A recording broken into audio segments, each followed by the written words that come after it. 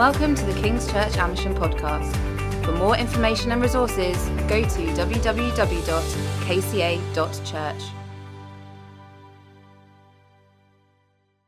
Let's pray for him, shall we? Heavenly Father, Lord, I thank you so much for Paul. I thank you for how he seeks your heart, for how he spends time with you, Lord. And I just pray this morning that we would absolutely receive with all our heart what it is you want to say, what it is that he is speaking to us this morning. So just fill him by the power of your Spirit in Jesus' name. Amen.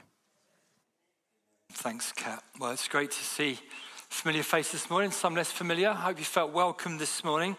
We're beginning to look at another topic within our scriptures this morning. We're going to start looking at prayer over the next 6 weeks. And this morning, I want to get into the idea of personal prayer a little bit, just explore some basic principles and also just explore something that I've discovered with my personal prayer journey, which I hope will be helpful to you.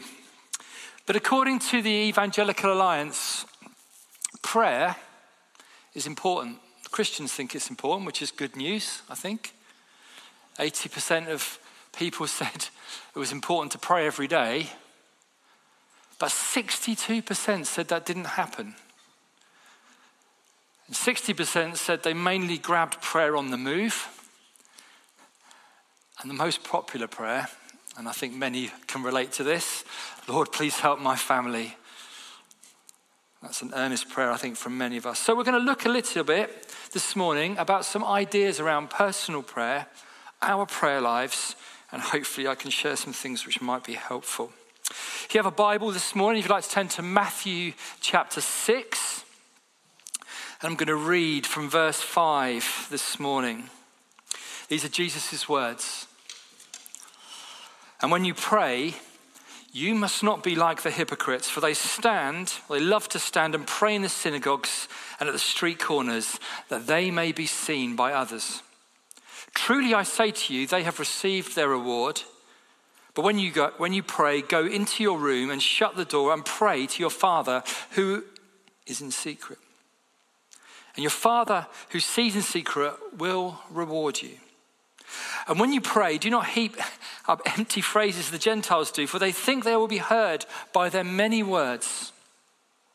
Don't be like them. For the Father knows what you need before you ask him. Pray like this. Our Father in heaven, hallowed be your name. Your kingdom come and your will be done on earth as it is in heaven. Give us this day our daily bread and forgive us our debts and also have forgiven our debtors. And lead us not into temptation, but deliver us from evil. For if you forgive others their trespasses, your heavenly Father will also forgive you. But if you do not forgive others their trespasses, neither will your Father forgive your trespass.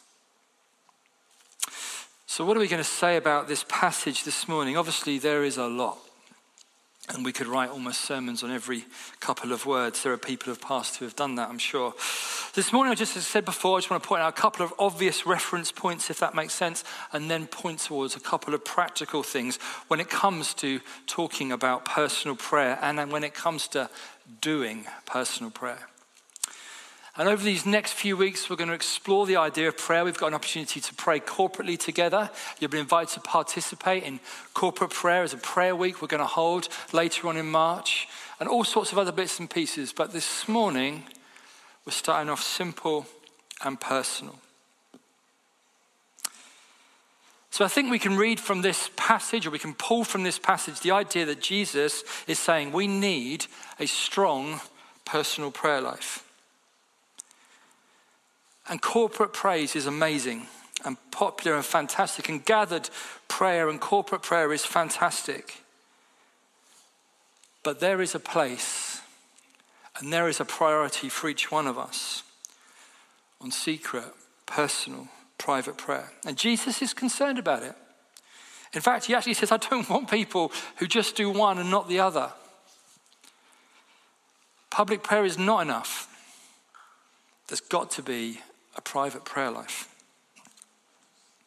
And when looking at this passage, actually, the Greek is helpful here. The Greek word for room gives us an indication. It's not just a room, but the idea of the room that he's talking about, which I think is helpful. Because the room suggested is the room in the center of an ancient house, perhaps with no window. A bit like my grand's old larder used to be, I think, in one sense, in the middle of her old house. No windows, no distractions apart from a few dried goods. Quiet, still. And he says, go into that place. Go into that place and pray. And it's interesting because I guess in one sense you can tell a lot about the motivation for prayer by going to that place. Nobody sees whether you're doing it or not. Nobody can hear. It's not in the midst of doing things. And Jesus says, do that so you can't be seen. Do it regularly. Encourage this. See, there's peer pressure, isn't there, to a corporate prayer life? On a Sunday morning, the person next to you might be quite vigorous with their prayers, and so you feel you get caught up with it. And that's great. That's encouragement, right? That's what we should do. How much encouragement do you get to be private with your prayers, I wonder? Hopefully this is some this morning. And there are group prayers and prayer walks and prayer in your small groups, and we're going to encourage you to do all sorts of different things in prayer. But this morning we're just talking about this idea of this private prayer. And I, for one, and I think there might be a few other people in this room, know that this isn't that easy. Some of you might be gifted that this is your thing. But for many of us, this is hard. The great priest and writer, Henri Nouwen, he writes this, and I think this is really helpful. For most of us, it's very hard to spend half an hour with God. It's hard precisely because facing God alone, we also come face to face with our own inner chaos. We come in direct confrontation with our restlessness and our anxieties and our resentments, unresolved tensions, hidden animosities, long-standing frustrations. And our spontaneous reaction to all of this is to run away and get busy again and leave it for another day. Our minds, often I find in that time, can accelerate past us if we're not careful. It's hard to bring those things to a moment of stillness.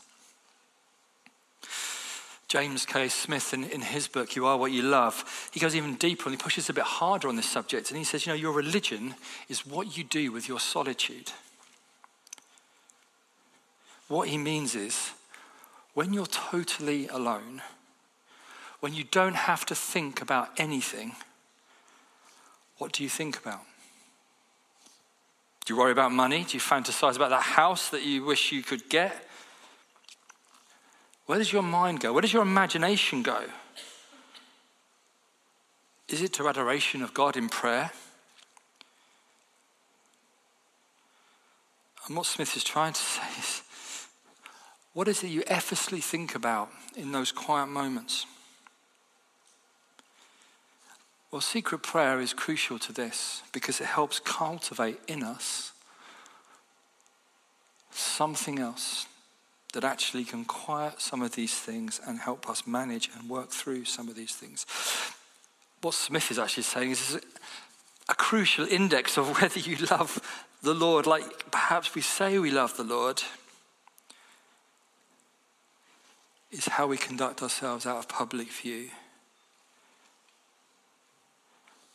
And it actually puts a reflection on whether we love him or actually we just use him. So I think Jesus is really hot on this. He is keen for this. We see as we read the Gospels, he regularly activates this by going and being alone and praying.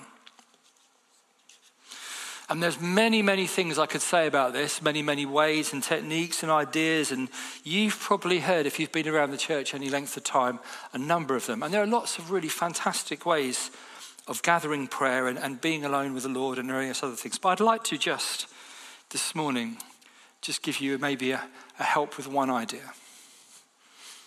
A little practical idea that I've actually had to learn in earnest over these last 5 years, I think. As I lead a church, these has been really helpful to me as a pastor, as a father, as a husband, as a son of God. So, the idea is this. There is an active and a passive rhythm to personal prayer. And I'm going to be talking about petitionary prayer, the idea of asking God for things. The idea of coming before the Lord with our stuff. I'm not going to talk to you particularly about adoration or repentance. Those things are crucial and important, and we'll talk about those things in other times. But I want you to think about this morning. There might be a rhythm, a helpful rhythm to your prayer life, which, hey, I've not come up with myself. This is Eugene Peterson's work in many respects. There's a small book he wrote called Answering God. It's about praying through the Psalms. It's a well-known, actually, he's written lots of well-known books. This one isn't well-known. I'm not even sure if it's in print anymore, but it's really worth getting if you can find a copy. And he talks about this idea that in the early stages of the Psalter, when you get into Psalm 4 and Psalm 5, well, Psalm 4 is an evening prayer, and Psalm 5 is a morning prayer. Not morning then evening, evening and then morning. That's how the order comes in this idea. And there's this rhythm that I think I found really helpful in my prayer life and as we pray on a personal level. Evening prayer, this kind of passive petitionary, and morning prayer, this active petitionary. Actually, you even see it in the Lord's Prayer. The first section of it is this giving to the Lord, and this second section is this active petitionary. But we'll come on to that maybe in a minute. We'll see how we get on. But let me show you what I mean. Psalm 4. At the heart of this prayer, there is rest. At the heart of this prayer, there is rest. And I don't know about you, but I'm not the best at resting. Sure, I can sit around on the sofa and idly like the best of them. My wife will tell you I can be sucked into sport on the telly like the best of them and do nothing. But we're not talking about that kind of rest.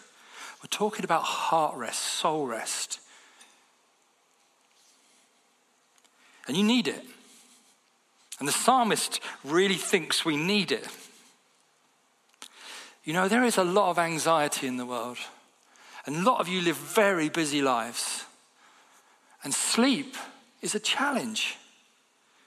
But okay, if you're physically tired, then often it's easy to lay your body down to rest. But what about your heart? What about your soul rest? Can you find rest for your soul? Do you have rest in that place? Let's read Psalm 4. I'm just going to paraphrase this slightly, but it's out of actually the Revised Standard Version this morning, just because there's a couple of things I think it helpfully points out. But when you are disturbed, do not sin. Ponder it on your beds. Be silent. Offer right sacrifices. Put your trust in the Lord. There are many who say, that we might see some good. Let the light of your face shine on us, O Lord. You have put gladness in my heart. More than their grain and wine abound, I will lie down and sleep in peace. For you alone, O Lord, make me lie down in safety. Now the point of this psalm is, in one sense, is to go to bed and sleep. Great. That's the right thing to do in bed. That's the right thing to do. And it's hard to lay down sometimes and sleep. But the idea here is that actually we can put our souls to rest. Despite all the things that are happening in the world, despite all the things that are happening in our lives. And in one sense, this psalm helps us almost pray ourselves out of worry or anxiety and puts our souls to rest. And I've found, and I think he's right, 10, 15 minutes of doing this in the evening, well, there's been a measure. Now, I'm not saying I'm past it, and my wife will tell you at 3 o'clock I might wake up again, and 5 o'clock and 6 o'clock. But I've got into a discipline of giving it back in this way. Just say, Lord, I need this, but actually right now, I'm going to trust that you can handle it, that you have this, and I'm going to put it into your hands. I give this to you, Lord. I'm concerned about it. Please take care of it.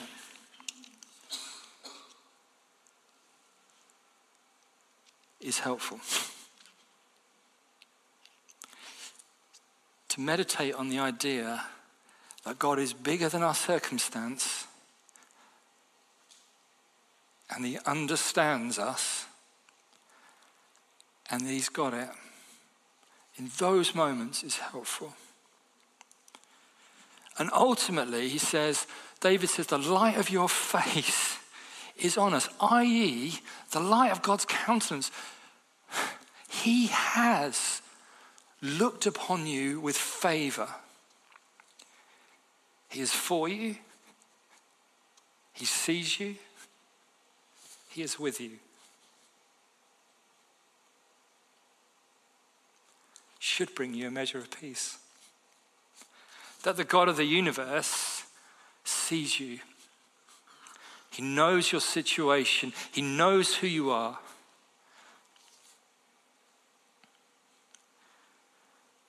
The privilege of gospel assurance, of his love, of his grace, of his friendship. It's real. It's real. It's a remarkably powerful statement.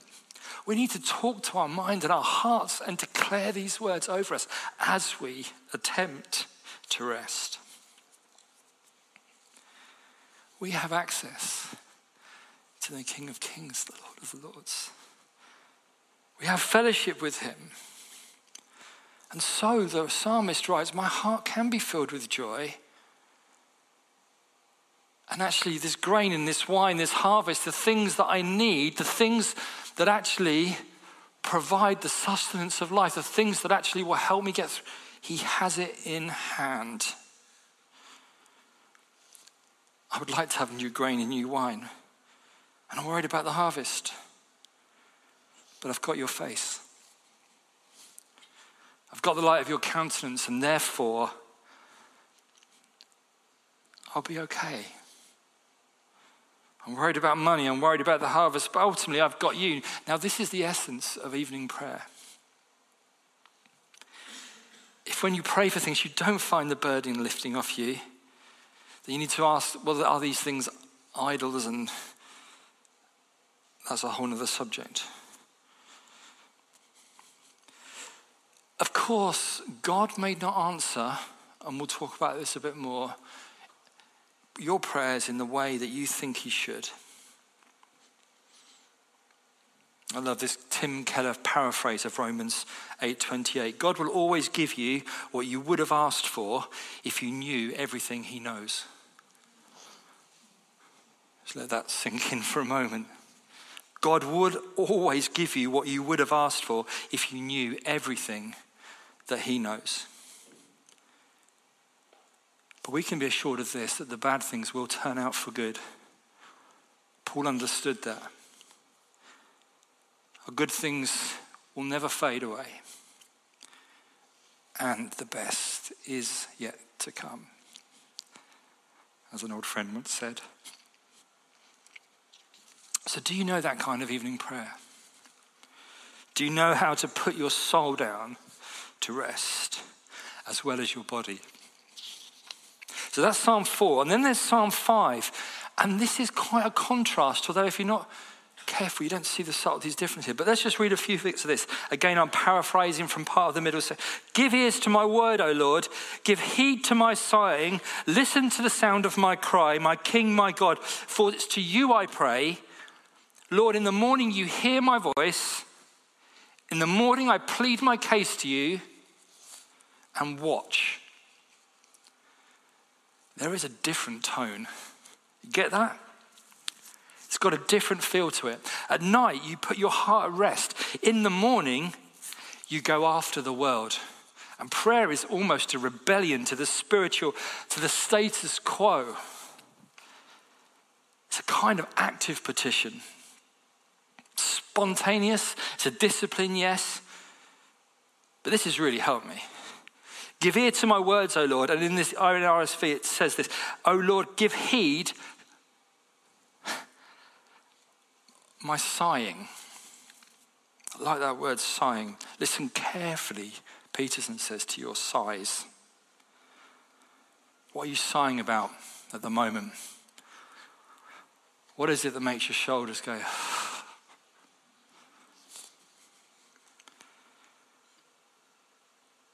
Everything you sigh about should be turned into a prayer, or we're going to be frustrated, I think. Conversely, if you can't pray for it, then don't sigh about it. If you can't ask God for it, don't sigh about it. I'm learning to do that. You just need to take yourself in hand. Someone says to me, take yourself in hand. Not easy. You find the deepest sighs of your heart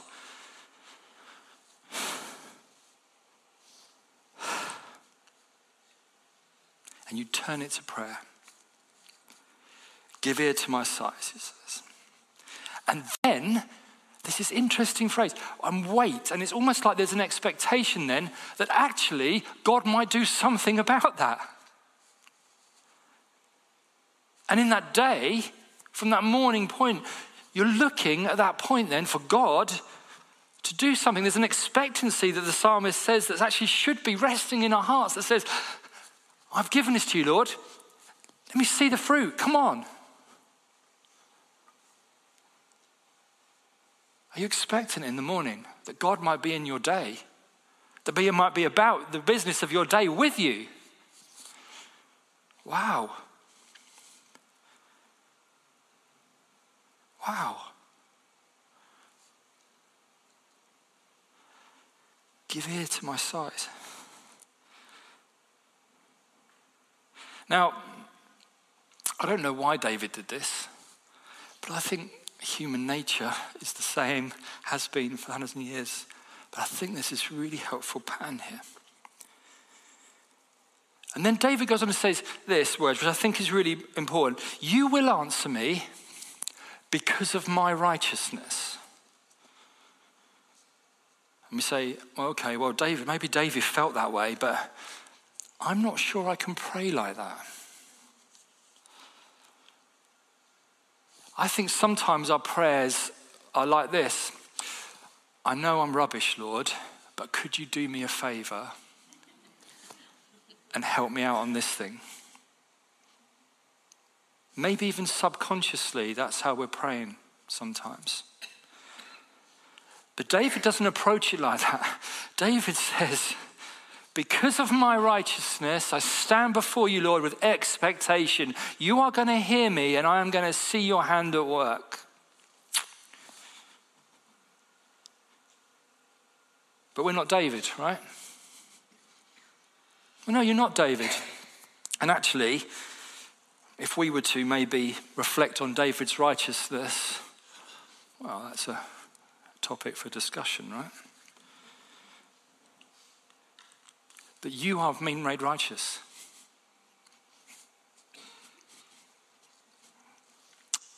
And here is how you come with greater expectancy than David did. This is how we know God will answer us when we call. Because one day, one terrible day, God didn't answer Jesus when he called. The reason we know that God will answer our prayers, he may not give us what we want, not exactly what we want, but he will give us whatever we would ask for if we knew everything he knew. You must remember that. The reason we know that God will answer our prayers is because one ultimately giant, cosmic, unanswered prayer, Jesus, let this cup pass from me. Jesus called out to God, but he was forsaken. Jesus suffered the rejection. And in those moments, he took upon all the rejection that we should receive. Why should God listen to us? You and I. But in Christ. Well, we deserve to be forsaken. We deserve to have oppression. But because he is a righteous God, he will do the right thing. Because of Jesus' sacrifice, we are righteous before him, and he will answer. He will answer. And so morning prayers can be expectant.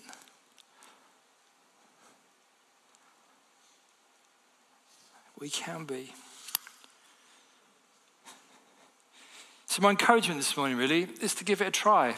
Perhaps you've got this nailed, but if you haven't, then this is just a little idea to help you along the way, I guess, in one sense. And if you've only got 30 minutes a day to pray, give a third of them at night and 2/3 of them in the morning. That's a ratio that I'm working on. A third to rest, 2/3 to petition the Lord, to raise my expectation and to see what he can do. At night, we do this passive petitionary thing. We pray things into God's hands so that we can sleep. Remembering that we've got all the things that are really important. The light of his face is upon us. He has made us righteous. We will be okay. He is our Father. He knows best. We are his children. He is going to give us what we need. And in the day, we storm the heavens. We rebel against the status quo. Now, there are other prayers that need to accompany these things. Repentance, adoration, and other bits and pieces, and we'll talk about them over the coming weeks. But if you're struggling with rest this evening, or this morning I should say, you're going to struggle with rest this evening, then let me encourage you just to maybe give this a try. And let's remember that the basic assurance of petitionary prayer is this: we get the prayer reception he deserved.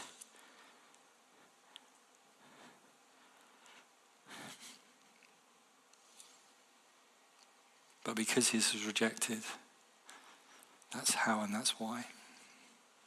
So we have a table before us this morning. We have communion. We're going to bring ourselves to the Lord, to the cross, to that sacrifice. And I want to encourage you to do a couple of things this morning.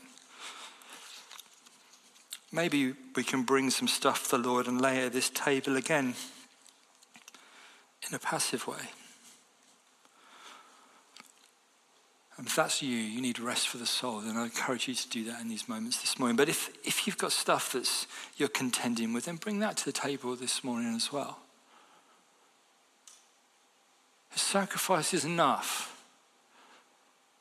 He will hear, he will listen. Perhaps you put it away because, do you know what?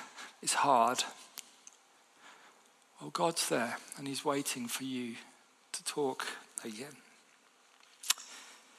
Let's pray. Father, this table before us is about you and your desire to meet our deepest need, to bring us into right relationship with you, to pull us into your family once again. That we are sons and daughters of the living God. That is the promise of this table.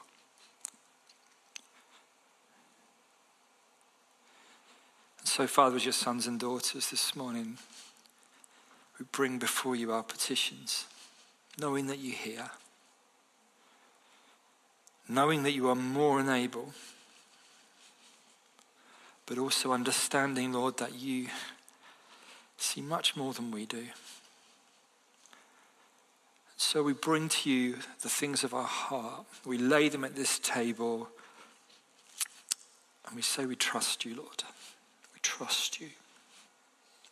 You are trustworthy.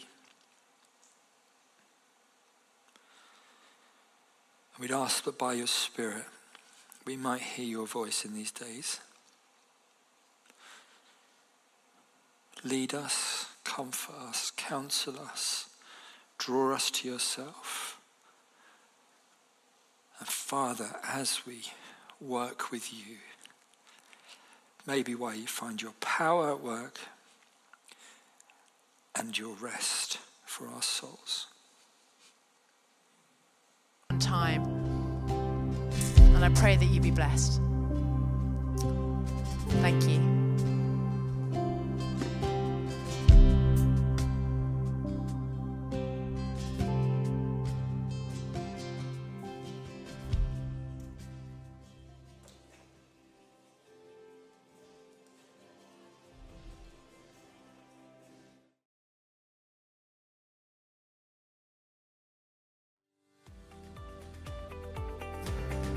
Thank you for listening.